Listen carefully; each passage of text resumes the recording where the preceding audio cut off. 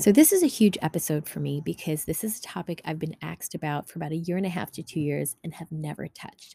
And now that it's Ramadan, I would say you guys are DMing me maybe every other day about it. And so, I'm going to touch on it today in a big way because this is probably going to be the longest podcast I've ever made. Not because I'm going to talk to you, I'm going to have actually a special guest on to explain it, as you'll see in a sec.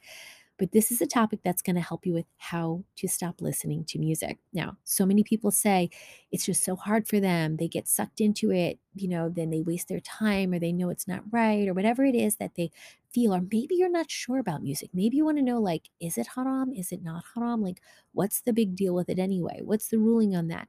And so in this podcast, you're going to get just that, how to stop listening to music, everything you want to know about what the scholars say about music. And we're going to go into all of it. You're going to get your answers. And this information changed my life. And it actually changed the life of so many women that it has been shared with over the past 20 years. It's kind of one of those all in ones. Take it or leave it. Let's do it.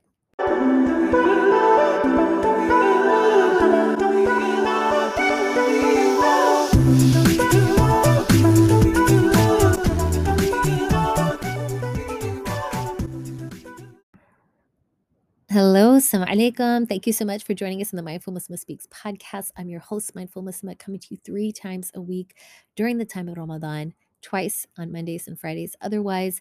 But this is a huge, huge episode because we're going to cover a topic that has been asked, like I said, so many times. And I know it's hard for so many of us who are just really connected. And what I want to say to you is, I can totally connect with this need to listen to music because I was raised by parents who did not, how do I say this? They were not practicing parents. Matter of fact, music was just kind of everywhere in my family. I was told, to practice musical instruments, to sing with professional teachers, and then just music was something that was such a part of my family's life. When I got to the part where I learned about music and where its place was in Islam, it was just life changing. And the information I'm going to share with you today is actually not for myself. So here's the thing. Um, this comes from a very famous YouTube video by called "The End of Music" by Kamel al-Mekki. And so this Imam, he has this information. He put it out a long time ago, but it was one of the best videos I've ever found. And when I shared it with all the women I used to teach back in the day in New York City and Halakha, shout out to all the people in New York, and Usra, it literally changed their life. And I remember one particular Ramadan where they had said to me, please, can you teach us how to stop listening to music? We don't get it. Is it really haram? Is it not? Like, we're just struggling with it. And so I did a presentation. And this information is just jam packed. Like, what you're going to find out from this Imam is he's not just going to pull out Hadith and Quran.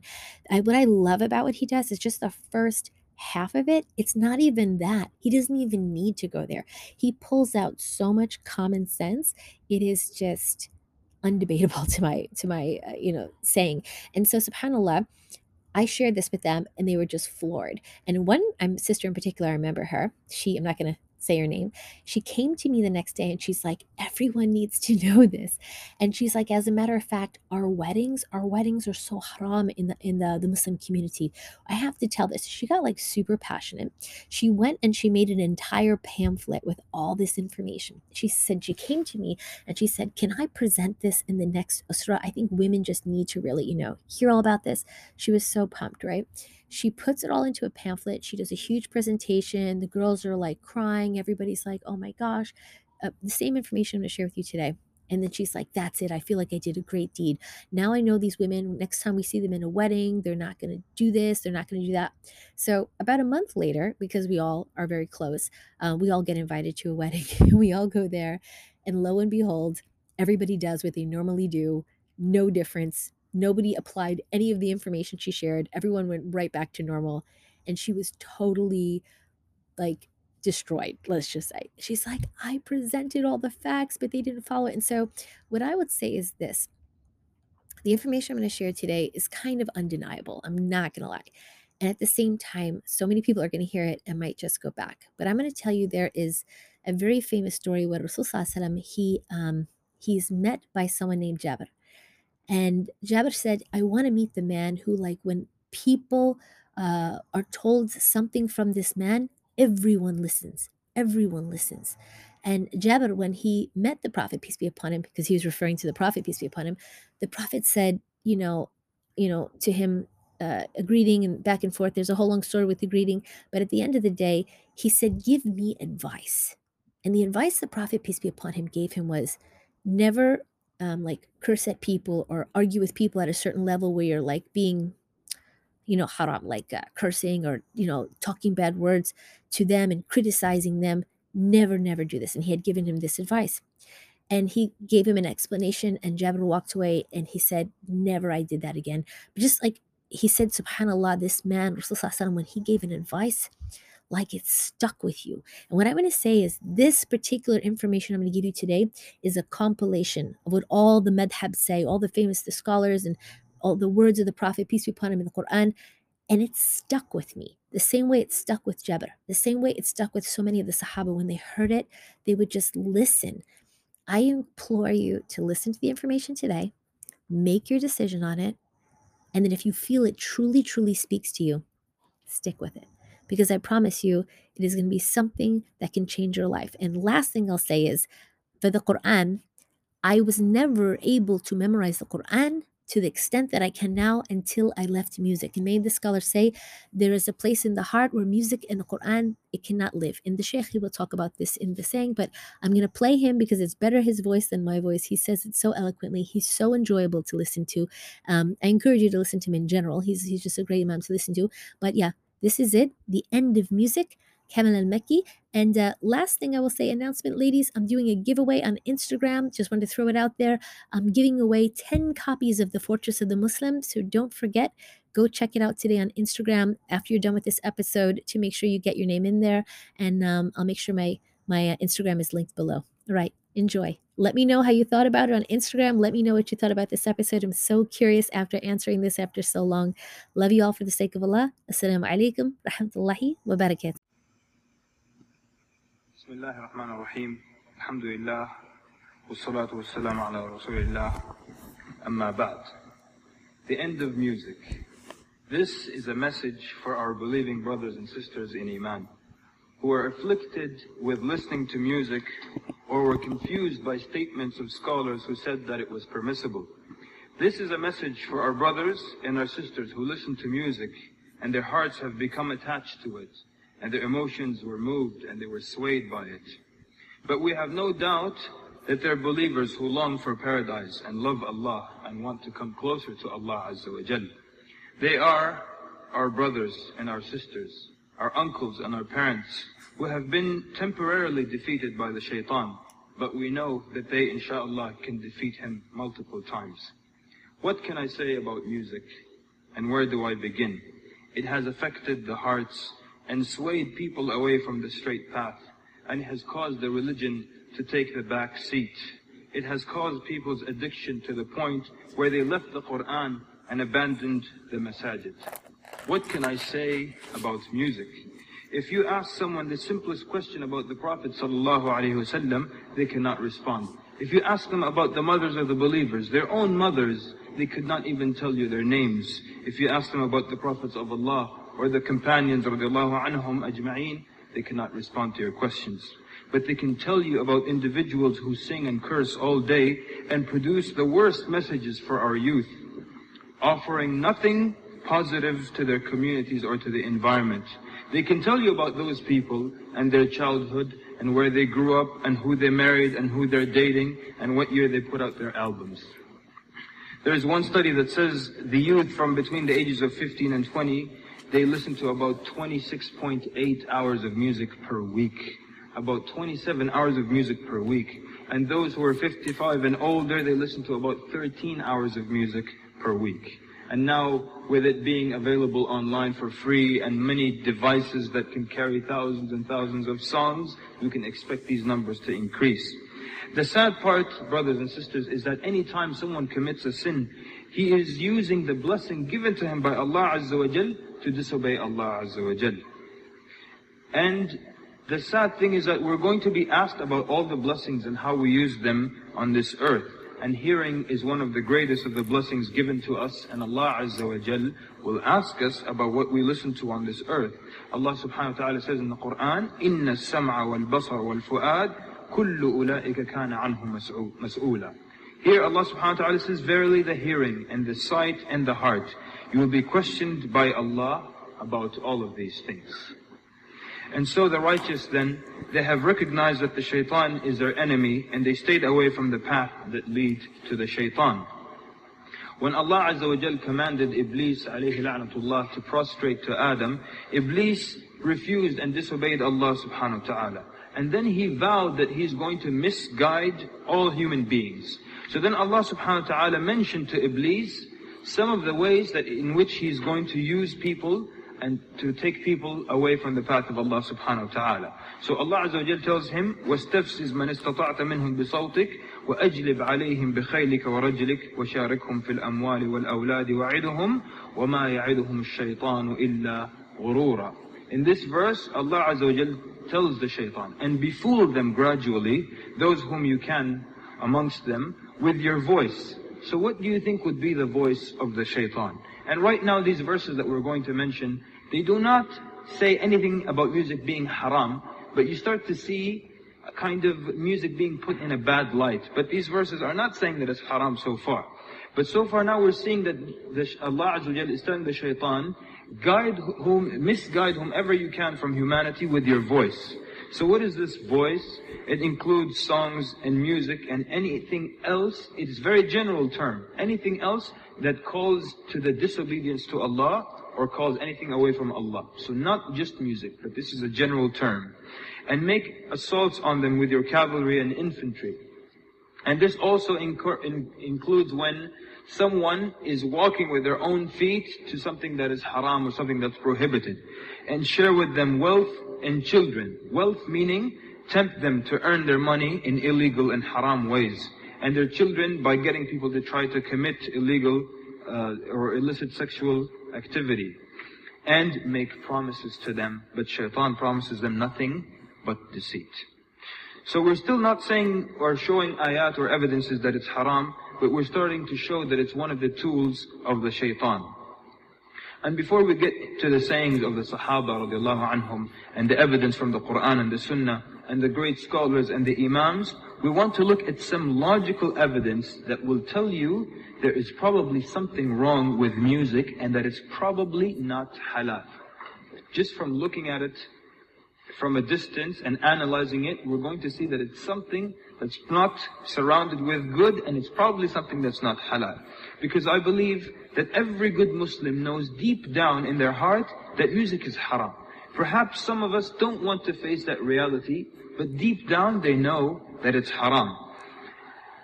And this is illustrated in this story where a man came to the companion, Abdullah ibn Abbas radiallahu anhuma. And he said, Ya ibn Abbas, أَرَأَيْتَ الْغِنَاءَ أَحَلَالٌ هُوَ أَمْ حَرَامٌ? Oh Ibn Abbas, this music, this singing, is it halal or haram? And here al-ghina specifically is singing. So what is he asking about? He is asking about the ghina, the singing of the A'rab, the Bedouin Arabs and their singing. This is singing that does not include talking about fornication or homosexuality. It does not show people dancing or videos, people wearing, I'm ashamed to say it, but wearing bikinis or things of that sort, or using bad words. So he's asking about this. Is this permissible? So Ibn Abbas tells him, أَرَأَيْتَ الْحَقَّ وَالْبَاطِلِ إِذَا جَاءَ يَوْمَ الْقِيَامَةِ فَأَيْنَ يَكُونُ الْغِنَى? He says, do you see the truth and falsehood? When they come forth on the day of judgment, which side do you think music will be on? Do you think it will be on the side of truth, on the side of the prophets, on the side of the Quran and dhikr and Psalm and Salah and Allah Azza wa Jal? Or it will be on the side of falsehood? So the man said, يَكُونُ مَعَ الْبَاطِلِ, that it will be with falsehood. So Ibn Abbas says, فَمَاذَا بَعْدَ الْحَقِّ إِلَّا الضَّلَالِ اذْهَبْ فَقَدْ أَفْتَيْتَ نَفْسَكَ. He tells him, what is besides the truth? Meaning, if it's not the truth, it's falsehood. Go, you have answered your own question by yourself. So the man knew the answer by himself, and I believe that we all know the answer. So let's look at just some of the logical evidences.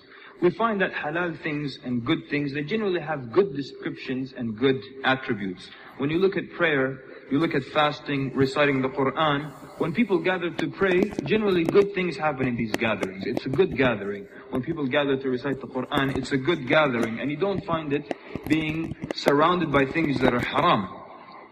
But things that are haram are usually surrounded with things that are haram. And look at the things that surround music. Whenever people gather around music, there are typically not gatherings of righteous people. You don't typically see the imam of the masjid in that gathering and the mashayikh and the mufti of the city. You don't find righteous people typically. And you find intermingling, and women with their hair uncovered, and women who are poorly dressed, and you will find alcohol, and dancing, and smoking, and that night usually ends with the sin of zina, fornication, wal-'iyadhu billah. So this is the first indication then that it's haram, because it's always accompanied and surrounded with things that are haram. The second indication then, and still without going into any of the hadith, is the feeling that you get from music. It does not bring you closer to Allah. Even the biggest music lover, get a Muslim who is the biggest music lover, he will not be pleased if he hears rap music in the masjid. Why? Because he knows this is not a feeling you're supposed to get in the masjid. We're talking about someone who is the biggest music lover in the community. If he enters the Jum'ah and he finds the Imam up on the minbar with a big boom box, then the Imam hits play, and then a funky beat comes over, and then the Imam starts to freestyle. Yes? The biggest music lover in the audience will become upset and offended. Why? Because they know this is something that is totally opposite of the feeling that he came to get. He came to be reminded of Allah Azza wa Jal and to listen to the ayat and the Quran and the ahadith, which take him in one direction, but the feeling that you get from music takes you in the opposite direction.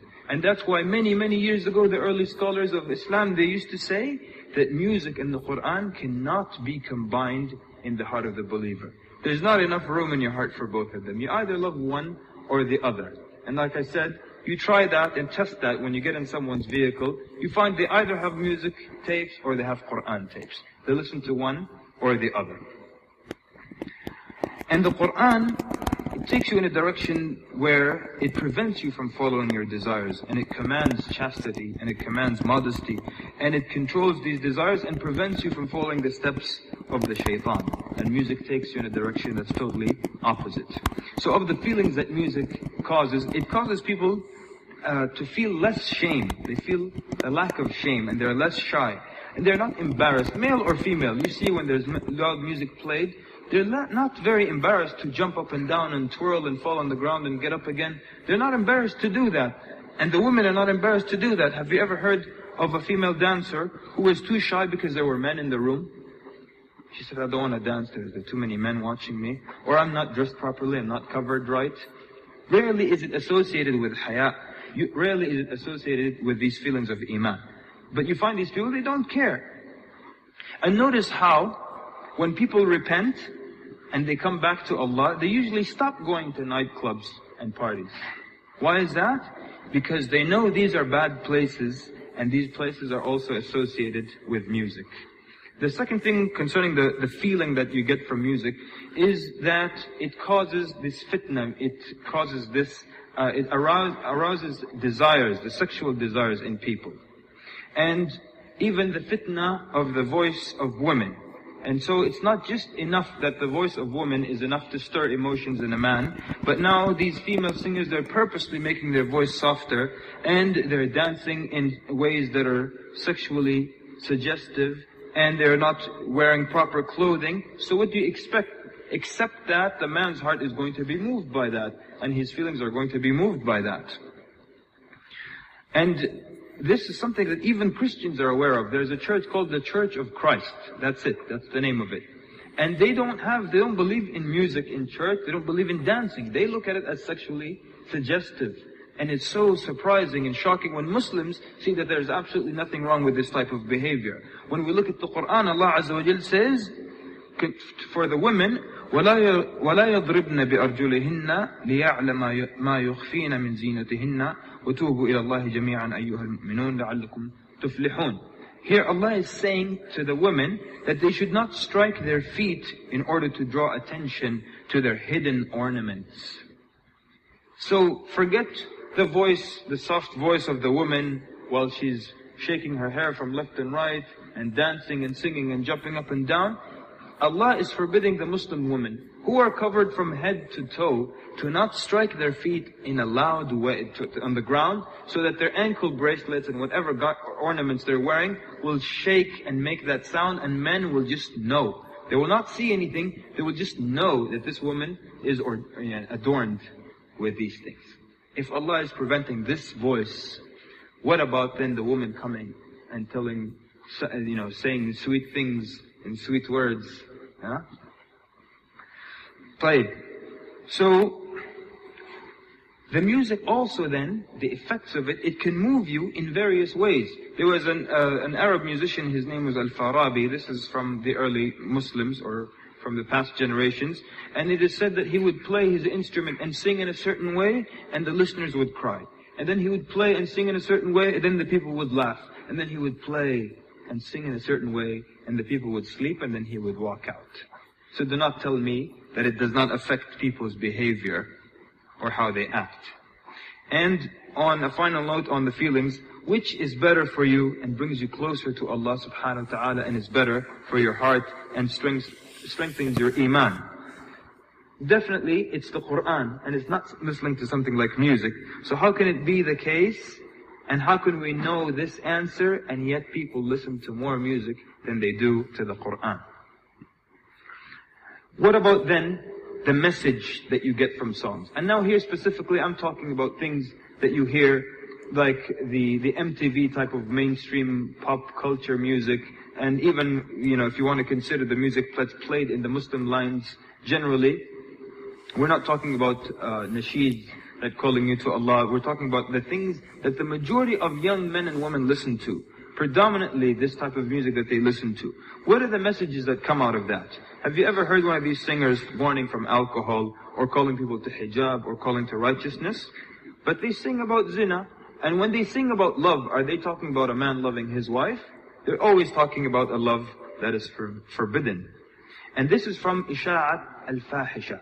Allah Azza wa Jalla says in the Quran, إِنَّ الَّذِينَ يُحِبُّونَ أَن تَشِيعَ الْفَاحِشَةَ فِي الَّذِينَ آمَنُوا لَهُمْ عَذَابٌ أَلِيمٌ فِي الدُّنْيَا وَالْآخِرَةِ.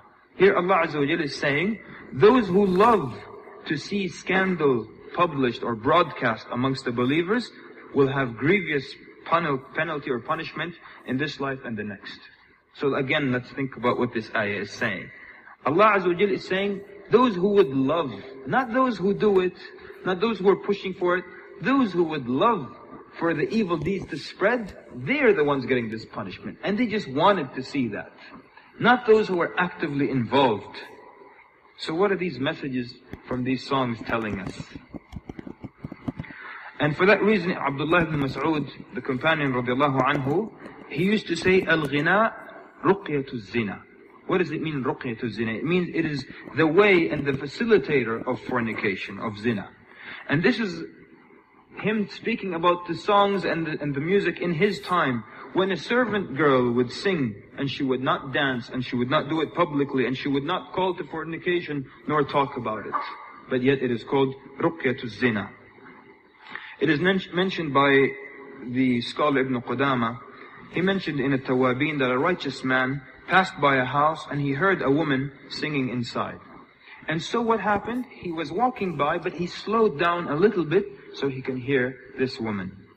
And so the owner came out and he said, do you want to come in to listen? So the man said, A'udhu billah. You seek refuge from Allah. So the man tells him, he insisted, come inside and just listen. So the man says, he let me sit in a place where I can't see her and she can't see me. So there is now a hijab between them, like a partition between them. So then the man entered and she sang for him and she beautified her voice and she softened her voice and she used the weapon of the shaitan. So then the owner of the house tells him, would you like me to remove the sitr, the partition between you and her? So the man said no, because he was a righteous man. So he insisted until he removed the partition, until he saw her, and so he combined the fitna of hearing and the fitna of seeing. And that continued until he was completely overtaken with her. And so this righteous man then would come every day to listen to her.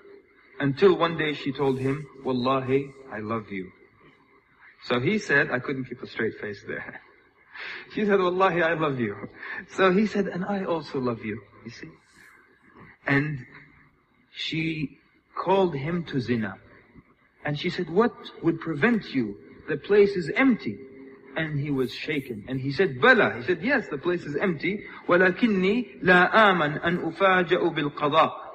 And I do not feel safe that I would not be surprised with the qada of Allah, the decree of Allah, that I might die right now. ثُمَّ بِجَمْرٍ كَالْغَضَى ثُمَّ بِصِيَاطٍ وَزَقُّومٍ وَتَهْوِيلٍ وَرُجُومٍ. So he starts to mention the punishments of the Day of Judgment. He says, I'm not sure that that won't happen to me. And he went away weeping, and he never returned. But look at how the shaitan almost destroyed this man. And how many young men have become attached to female singers, and when they hear their voices or see their pictures, their hearts begin to race. And how many young women have posters of men in their pictures in their bedrooms and in their rooms. And so we see the effect of singing on women in particular. Yazid ibn al-Walid, he used to say, Ya Bani Umayyah, he's giving advice to Bani Umayyah, إِيَّاكُمْ وَالْغِنَى فَإِنَّهُ يُذْهِبُ الْحَيَاءَ وَيَزِيدُ الشَّهْوَةَ وَيَهْدِمُ الْمُرُوءَةَ وَإِنَّهُ لَيُنُوبُ عَنِ الْخَمْرِ وَيَفْعَلُ مَا يَفْعَلُهُ السُّكْرُ فَإِن كُنتُمْ لَا بُدَّ فَاعِلِينَ فَجَنِّبُوهُ النِّسَاءَ فَإِنَّ الْغِنَى أَدَاعِيَةُ الزِّنَى. So he's saying, O Bani Umayyah, إِيَّاكُمْ وَالْغِنَى, stay away from singing. Because it will take the modesty, the shyness away from people. And it will increase the desires of the lusts of people. وَيَهْدِمُ الْمُرُوءَةِ, will take away like the manlyhood of people.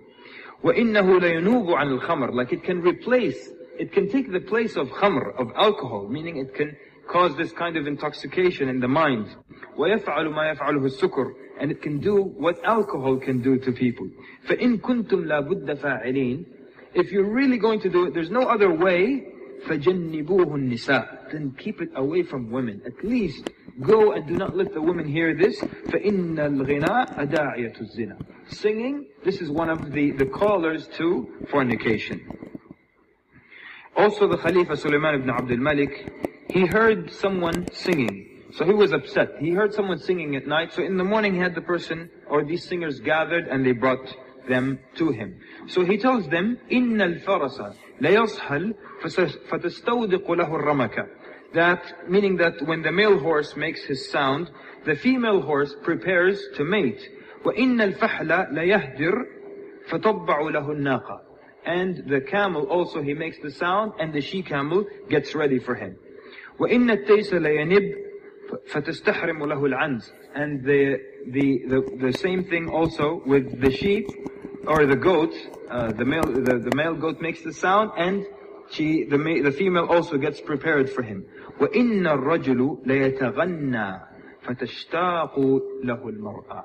And the man would sing, and then the woman would long for him. And then he ordered them to be taken away from the area. But he actually first ordered them to be punished most severely. And Umar ibn Abdul Aziz, the scholar, was there, and he told them that is not like a prescribed punishment. So he had them only sent away to another area.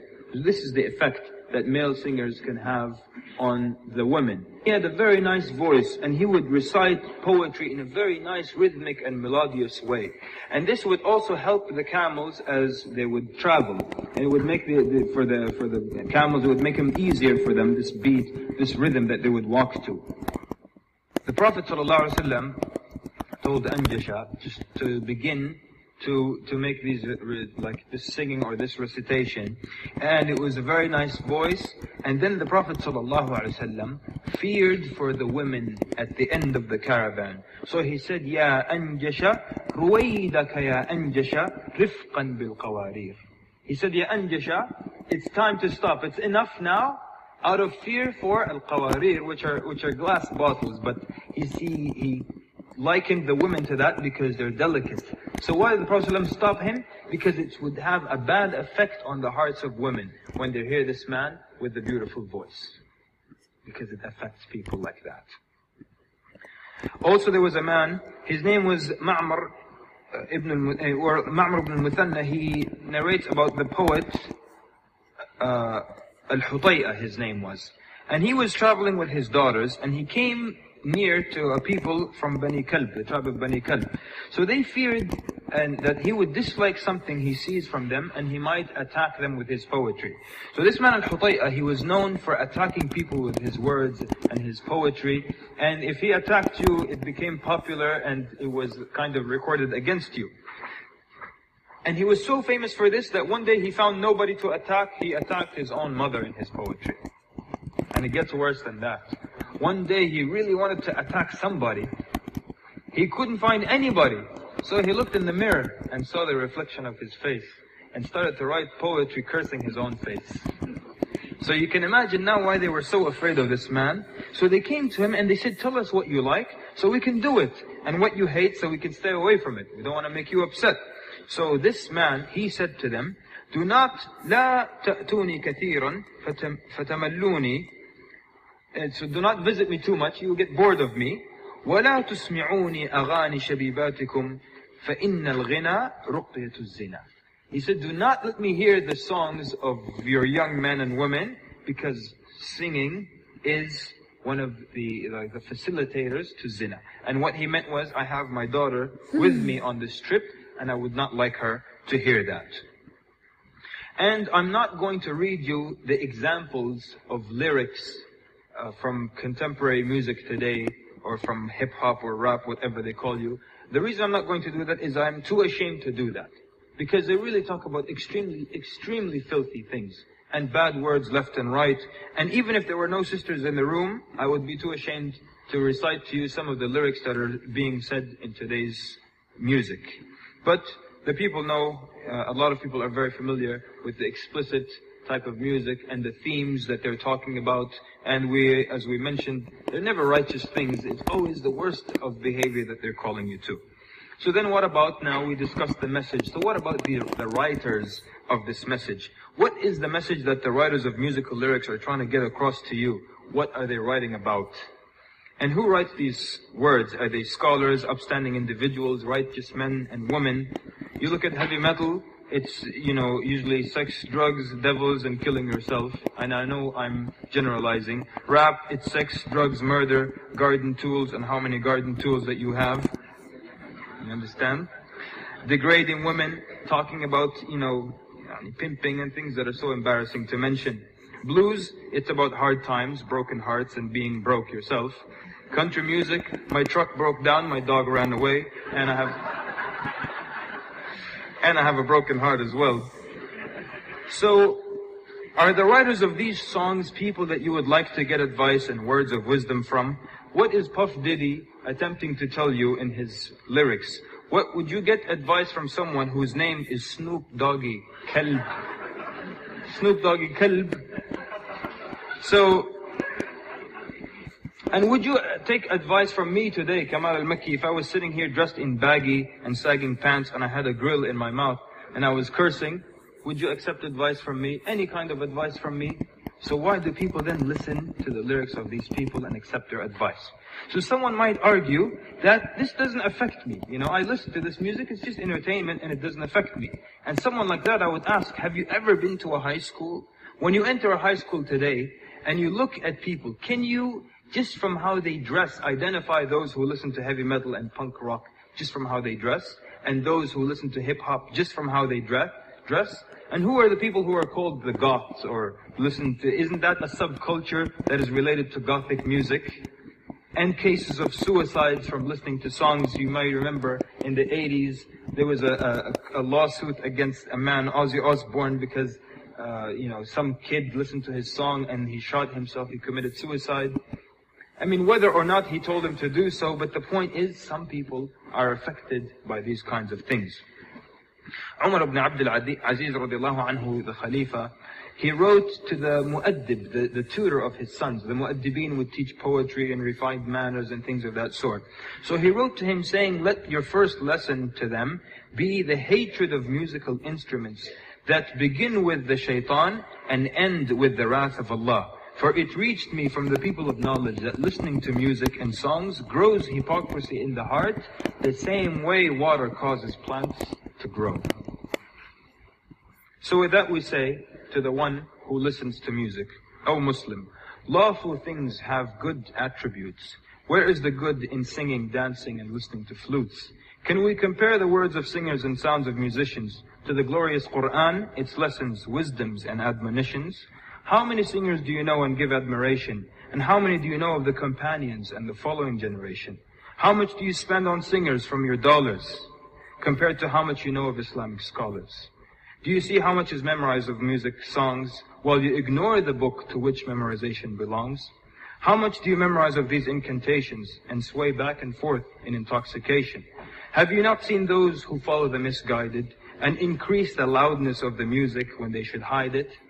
And who writes these songs? Thinkers or men of academia, or maybe scholars like Ahmad Malik or maybe Ibn Taymiyyah? All you who listen to music, don't you see that all the songs of the world and all the lyrics you've seen wouldn't compare in reward to Alif Lam Mim? It replaces the Quran, brothers and sisters. It replaces the Quran in people's hearts. Umar ibn Abdul Aziz said to his sons, أُحَذِّرُكُمُ الْغِنَى أُحَذِّرُكُمُ الْغِنَى أُحَذِّرُكُمُ الْغِنَى. I warn you of singing 3 times. فَمَا اسْتَمَعَهُ عَبْدٌ إِلَّا أَنْسَاهُ اللَّهُ الْقُرْآنَ. No one listens to it except that Allah will cause him to forget the Quran. And people listen to music and they can cry, and they listen to the Quran and they don't cry. And they can stand for hours on their feet at a concert, but if the Taraweeh gets a little bit too long, they cannot bear it. One scholar asked someone, which does Allah love more, Quran or music? And the man said, Quran. He said, then why don't you love what Allah loves more? What is your reason for that? There's a question from the greatest website in the world. Anyone know what that is?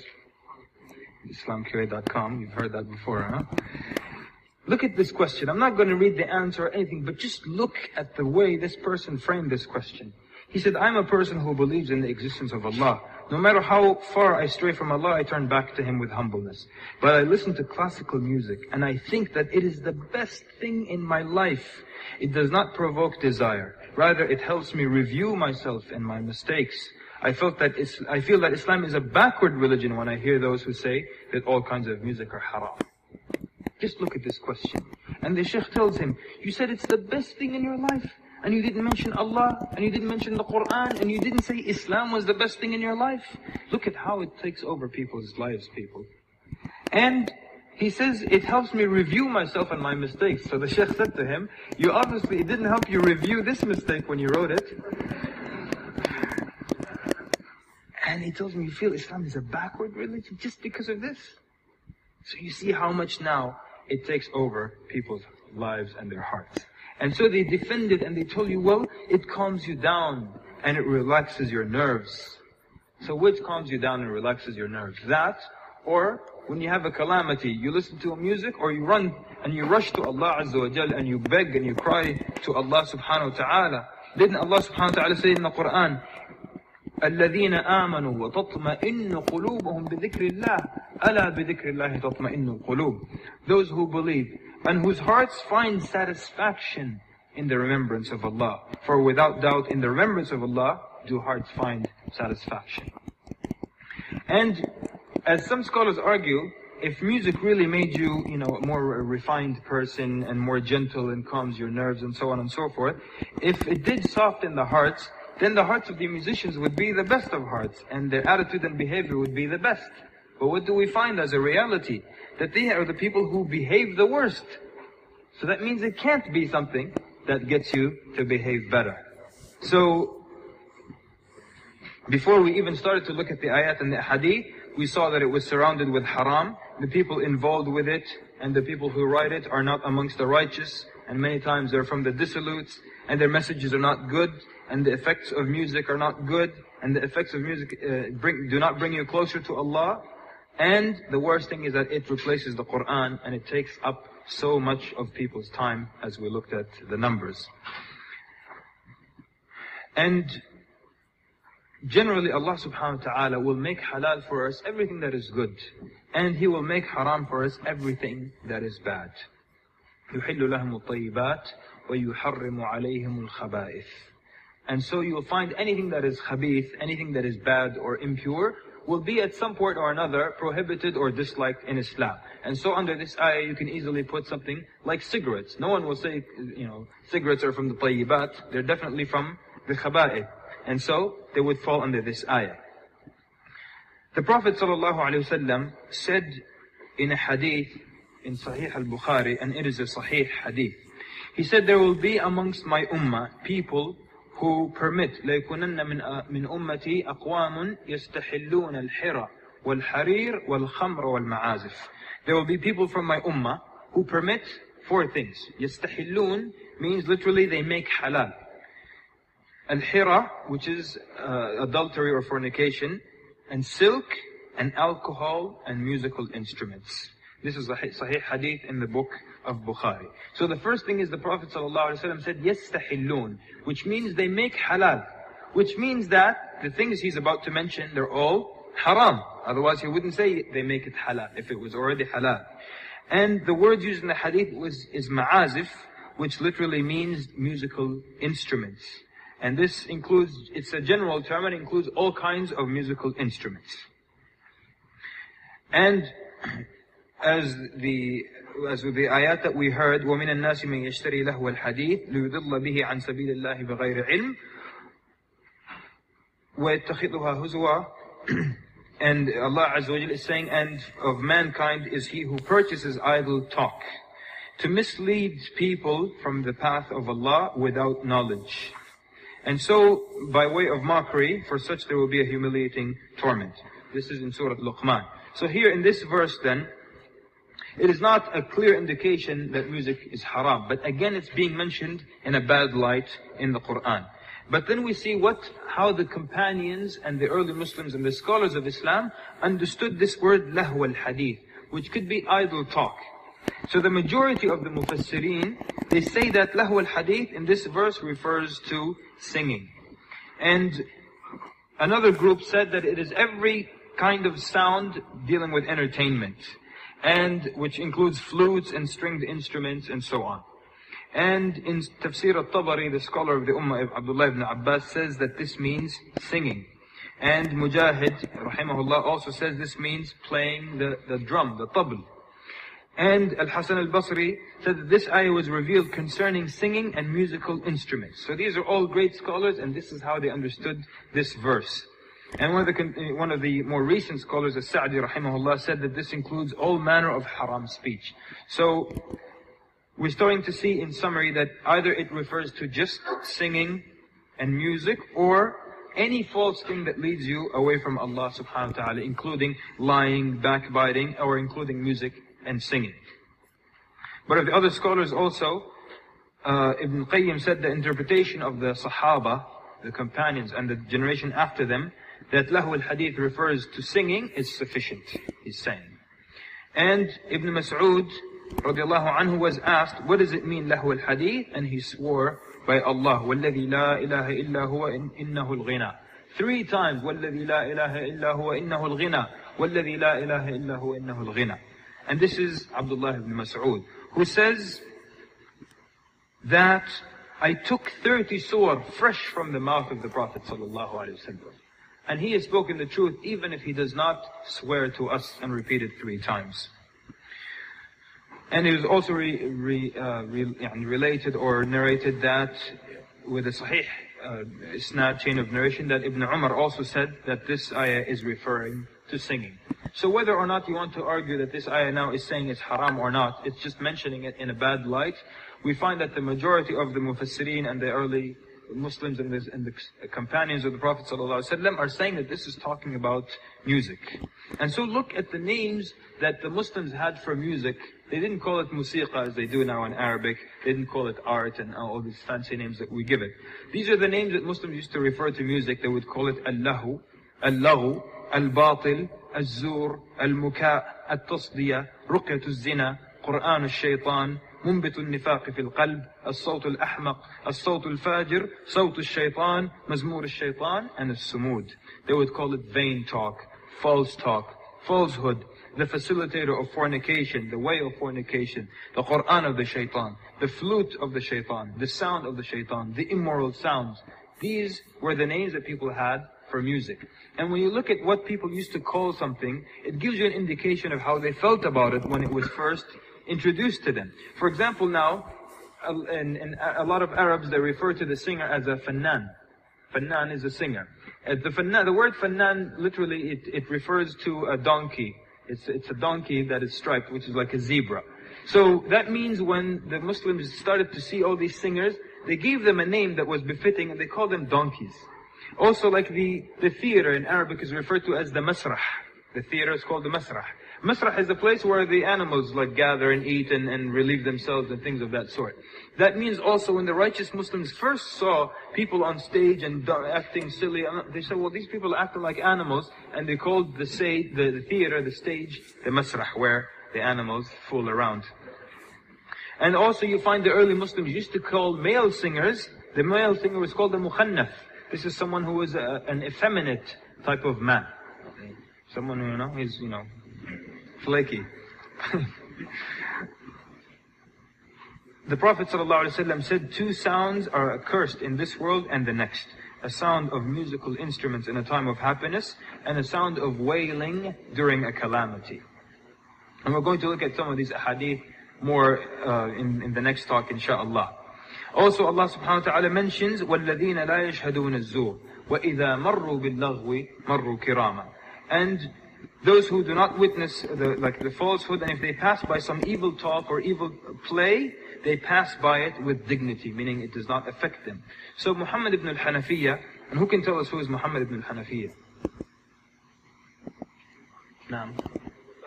The son of Ali radiallahu anhu, and he was not his son from Fatima, so he was referred to as Ibn al-Hanafiyyah. He was asked, what is az-zur that we just mentioned in this verse? He said, إِنَّهُ الْغِنَى لِأَنَّهُ يَمِيلُ بِكَ عَنْ ذِكْرِ اللَّهِ. He said, it's singing because it diverts you away from the mention of Allah subhanahu wa ta'ala.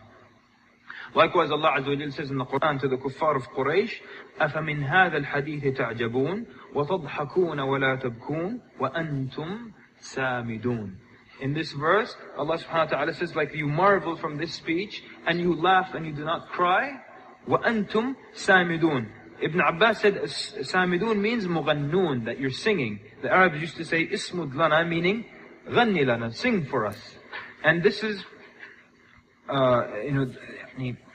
meaning that when the Quraysh, the Prophet ﷺ or the Muslims would recite Quran, they would drown out the verses of the Quran by their singing. And Allah subhanahu wa ta'ala rebukes them here. So when we say then, that it is haram, we're accused of being backwards, people who are against art and creativity. But really, in music, it has wasted the time of our young men and women with hours and hours of listening to it and following the news of those who create it. And they have not learned their religion, nor have they learned any other sciences, and have not even become involved in politics. I've visited one country in Eurasia, and the government there, part of their policy is to keep the youth occupied with music constantly. There is absolutely nothing on their television except music all night and day. And the only time that is interrupted is to show them a movie. Music all the time. And so, it is very disheartening and very sad that all the youth, the young men and women, the only thing they care about is this musician, and he divorced so-and-so, and this one has a new album out, and that's all they think about. And they're not involved in anything that helps them better their life or their society or their country. And so music begins with the shaitan, and it ends with the anger of Ar-Rahman. And it moves people to ugly things, and it decreases your haya. And so you see people, they clap and they move up and down and they scream and they spin, and they're not ashamed, and we seek refuge and the protection of Allah from these things. Some of the early Muslims used to say singing brings hypocrisy in people, and inad, that they become stubborn, and kadhib, lying, and riqqa, which is muyu'a, which is when the man is not like, manly or like, hard anymore. Becomes soft, and he becomes softened by this. So we look at some of the opinions of the companions and the scholars of Islam. And the companions, there are some issues that the Sahaba disagreed upon. So you can choose this side or that side. But on the issue of music, they did not disagree once. There is no disagreement of the companions. They have ijma' on this issue. Consensus that that music was haram. There was not any companion who said that it's okay. And anyone who says so, we challenge them to bring us proof of any one companion who said that it's okay. Ibn Mas'ud held that listening to musical instruments give birth to disbelief and hypocrisy in the heart. Ibn Abbas said it's haram. Ibn Mas'ud, Jabir ibn Abdullah, not a single one of them said that it's okay. And of the four Imams, Ibn al-Qayyim rahimahullah, he mentions the madhab of Imam Abu Hanifa is the strictest in this regard. And his comments and the comments of his students are the harshest. He says, the points are, his companions, and by that we mean that the students of Imam Abu Hanifa, they clearly stated that it's haram to listen to all musical instruments. And they said the person who listens to them is a fasiq.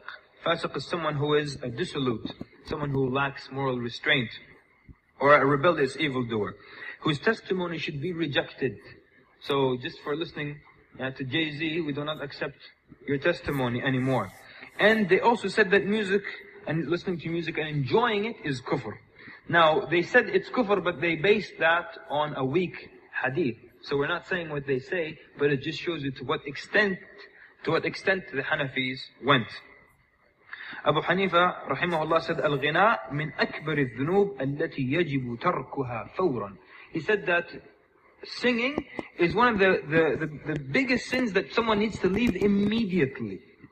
And Imam Malik, not when asked about singing, he was asked about people who said singing was permissible. He said, "Ma yaf'alhu indana illa al-fussaq." No one would do that except someone who is a dissolute. And it is only the sinful people who do that. And the scholars say this was also based on the view of the people of Medina. Meaning, the people who lived in the city of Medina, and just a few generations ago they have seen the Prophet ﷺ or the companions of the Prophet ﷺ and how they lived and behaved. So that means they were upon this view as well, because they never saw the companions of the Prophet ﷺ accepting something like that.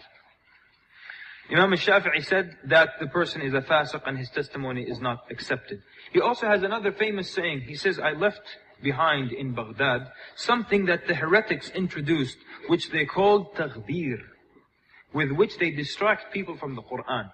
So al-Shafi'i is saying people started to come up with something called a taghbir. So what is this taghbir? Basically, it's the type of poetry which encourages ascetic life, zuhd, tells you to leave the dunya. And it is sung by someone while he strikes a rod against some kind of drum or dried skin. So this is the comment of a Shafi'i on something like that. Until now, no video, music videos, no poor clothing, no bad words, calling people to leave from the materialism of the world, and yet he called it something that the heretics introduced, and they distract people from the Quran with this. Ahmad ibn Hanbal rahimahullah, he used to say, "Al-ghina yumbut al-nifaq fil qalb wa la yu'jibuni," that it sprouts hypocrisy in the heart, and I do not like it. And not one of the four madahib said that music is halal. Not one of the four madahib. And of the other scholars, Al-Qasim, he said that singing is part of falsehood. Al-Hasan al-Basri said that if there is music involved in a dinner invitation, in a walima, then do not accept the invitation. And the other scholars, Imam al-Qurtubi, Imam Abu Tayyib al-Tabari, and Ibn al-Salah, and Ibn Rajab al-Hanbali, and Ibn al-Qayyim, and Ibn Hajar al-Haythami, and Makhul, and al-Nawawi, and many others, Ibn Qudama al-Maqdisi, and Ibn Taymiyyah, and al-Sha'bi, and Ibrahim al-Nakha'i, and Abu Thawr, and Nu'man, all of these people, all these great men, all these big names, saw that it was haram. So who will convince you if these people do not convince you? And Ibn Hajar al-Hanbali, he said that whoever attributes the opinion permitting music to any of the scholars who are respected in legal issues has surely erred. Anyone who says this scholar said it's permissible and that was a respectable scholar, for sure this person is mistaken.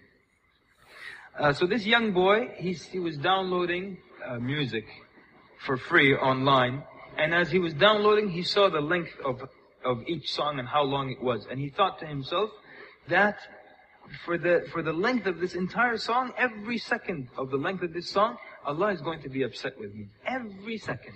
And so by himself, he cancelled all of the downloads. The thing that we want to remind and maybe conclude with is that death can come at any moment. Know that the angel of death overlooked you and took the souls of your brothers, and one day he's going to come to you and overlook others. Some people would be sitting and listening to music without any fear that the angel of death will come upon them at that moment. Ibn al-Qayyim rahimahullah, he mentions a singer, someone who was a music lover back then in his generation. And he was dying. He was in his deathbed. So they told him, say La ilaha illallah. And he started to repeat songs. They told him La ilaha illallah, and he kept singing.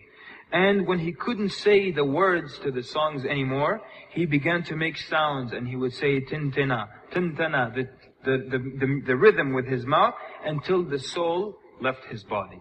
He was not able to say La ilaha illallah.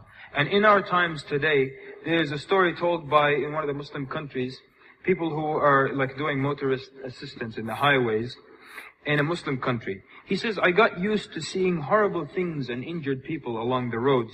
One day we were making our rounds, and we heard a sound, a horrible sound of two cars that had collided.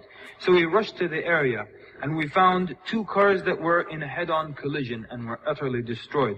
We rushed to assist the people, and it was indescribable. In the first car, there were two young men, and they were in a very bad state. He says, we took them out as they began to scream from the pain. And we rushed to the other car, and we found the driver had died. So we returned to those two, and they were in the state of ihtidar, meaning the soul now is leaving their bodies. So my partner rushed to them to say, and would tell them, say La ilaha illallah. But they would be moaning in pain. La ilaha illallah. And they're not responding. So then when they started to be in the pangs of death, in the last minutes of death, or they were almost dead, they began to repeat words from songs. And they remained repeating these voices until just singing constantly, just singing lyrics from songs, constantly. He's telling them, La ilaha illallah, and they're only singing from songs. And then these voices, their voices started to gradually decrease. Then the first one became quiet, and after that the second one became quiet. We put all three in our car, and we took them to the morgue. He said, my partner and I, on the drive to the morgue, we were not speaking, and we were both quiet. Suddenly my partner turned to me, and he started to talk to me about death, and the good and the bad end on earth, until we got to the hospital, and we put the dead, and we left. From that day onwards, every time I attempted to listen to music, I see the images of the two men as they bid farewell to this dunya with the sound of the shaitan. 6 months later, there was another accident. It was a young man who had a flat tire, and he was fixing it, and he got to the back of the car to take the spare out, and a speeding car came, and it smashed into him. So I quickly went with another one of my co-workers, and the young man was on the ground, and he had signs of righteousness on him, but his body was destroyed from the collision. We put him in the car. On our way, I said to myself, I will do as my other friend did, and I will get him to say the shahada. And then he started to make sounds that we couldn't figure out. So we were rushing to the hospital. Then his speech began to become clearer.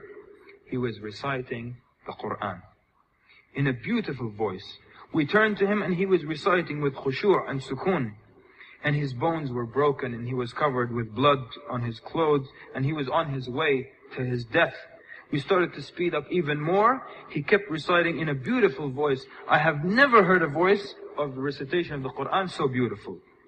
And he was saying, إِنَّ الَّذِينَ قَالُوا رَبُّنَا اللَّهَ ثُمَّ اسْتَقَامُوا تتنزل عليهم الملائكة ألا تخافوا ولا تحزنوا وأبشروا بالجنة التي كنتم توعدون نحن أولياؤكم في الحياة الدنيا وفي الآخرة ولكم فيها ما تشتهي أنفسكم ولكم فيها ما تدعون. He was saying, those who say, look at what he is reciting, and these are his last words. Those who say, our Lord is Allah, and stand straight and steadfast, the angels descend upon them from time to time, saying, fear not and grieve not, but receive the glad tidings of paradise that you were promised.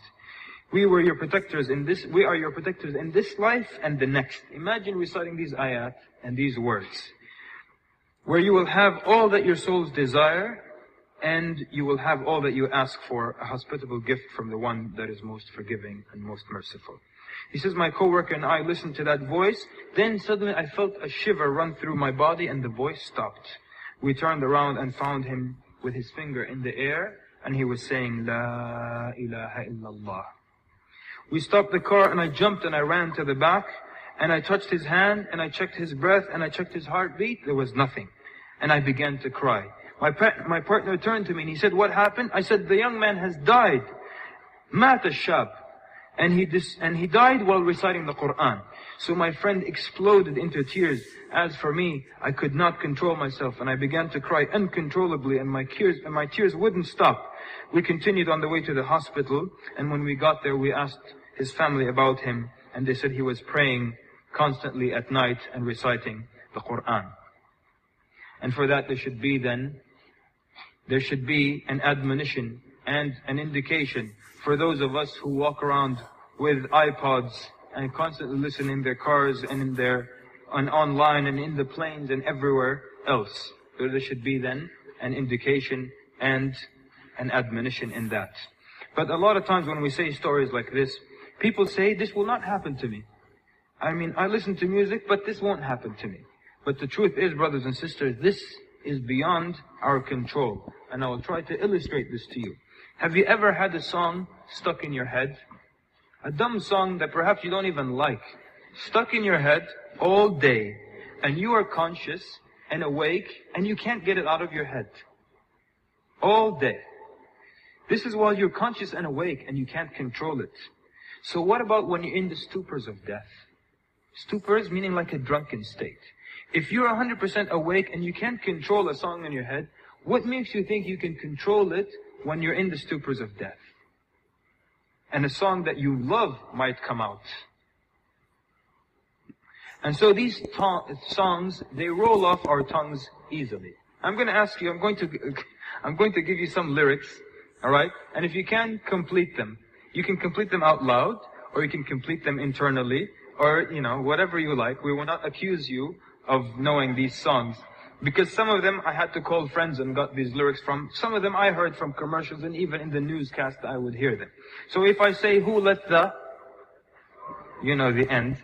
And if I say, oops, don't worry, I love you, you love me, born to be, you gotta fight for your right to, so embarrassing. You ain't nothing but ain't no mountain, I believe I can, you say I'm a dreamer, but, we will, RESPECT, find out. How about some difficult ones? Under my umbrella. I've never heard this, but they told me you would know it. Okay, now for the gangsters. Been spending most of their lives living in a... Brothers are like... How about this one then? All right, all right, all right, all right. You know the rest of it? It's Outcast. All right, all right, all right, all right, all right, all right, all right. Okay, complete the verses.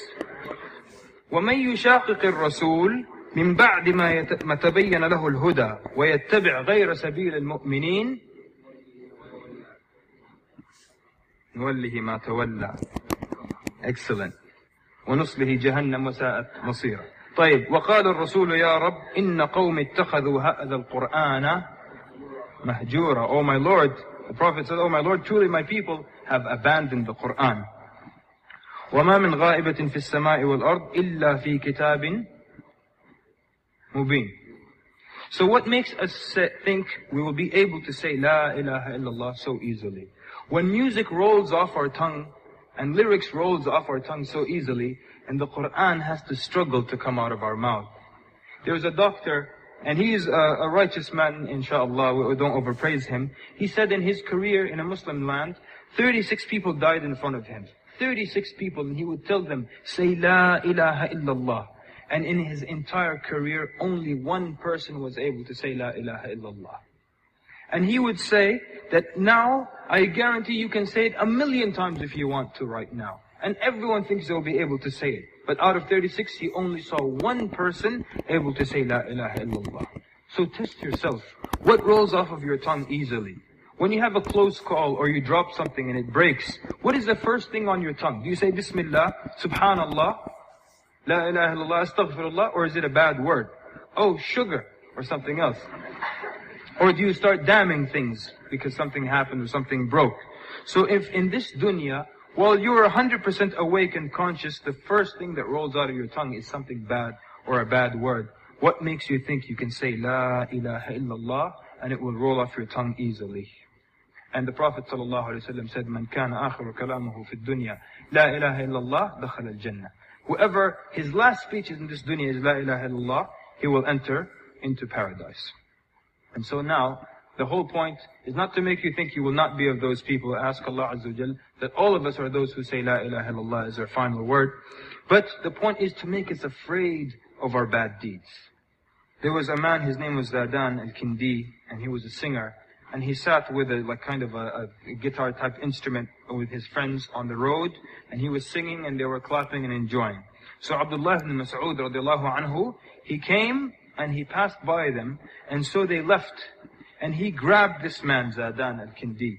He grabbed him and he shook him and he said, Ya ghulam, ma ahsana hadha as-sawt law kana biqira'at al-Qur'an. He said, oh young man, what an excellent voice this would be if only you were reciting the Qur'an. Or in another narration he tells him, لو كان ما يسمع من حسن صوتك يا غلام بقراءة القرآن كنت أنت. He said, if what was heard from your voice was the recitation of the Qur'an, كنت أنت, meaning you would have been the one people would turn to, people would look to for leadership.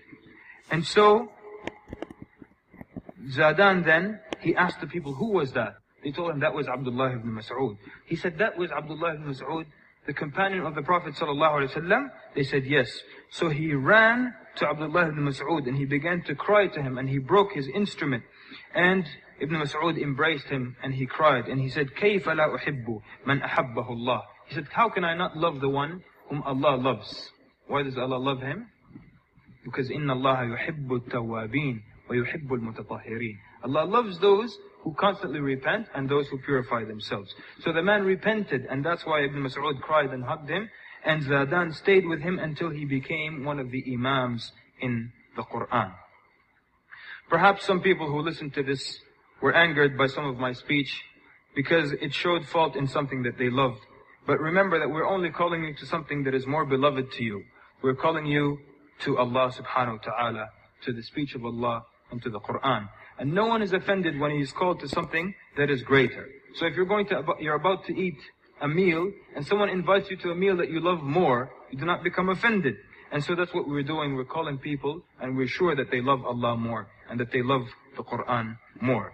We want people to take the position of Imam Malik when he was a young boy and he wanted to become a singer and his mother moved him towards knowledge and now he's one of the Imams of the Ummah. Today, Islam really and truly needs you to defend it against atheism, to bring people to Allah, to teach the youth and to teach the kids their religion and the proper role models to have, and to defend it against ideological attacks and political attacks. Your Prophet ﷺ is being insulted every month and every year. Will you plug up your ears with your iPod as if nothing happened? It's difficult to stop yourself.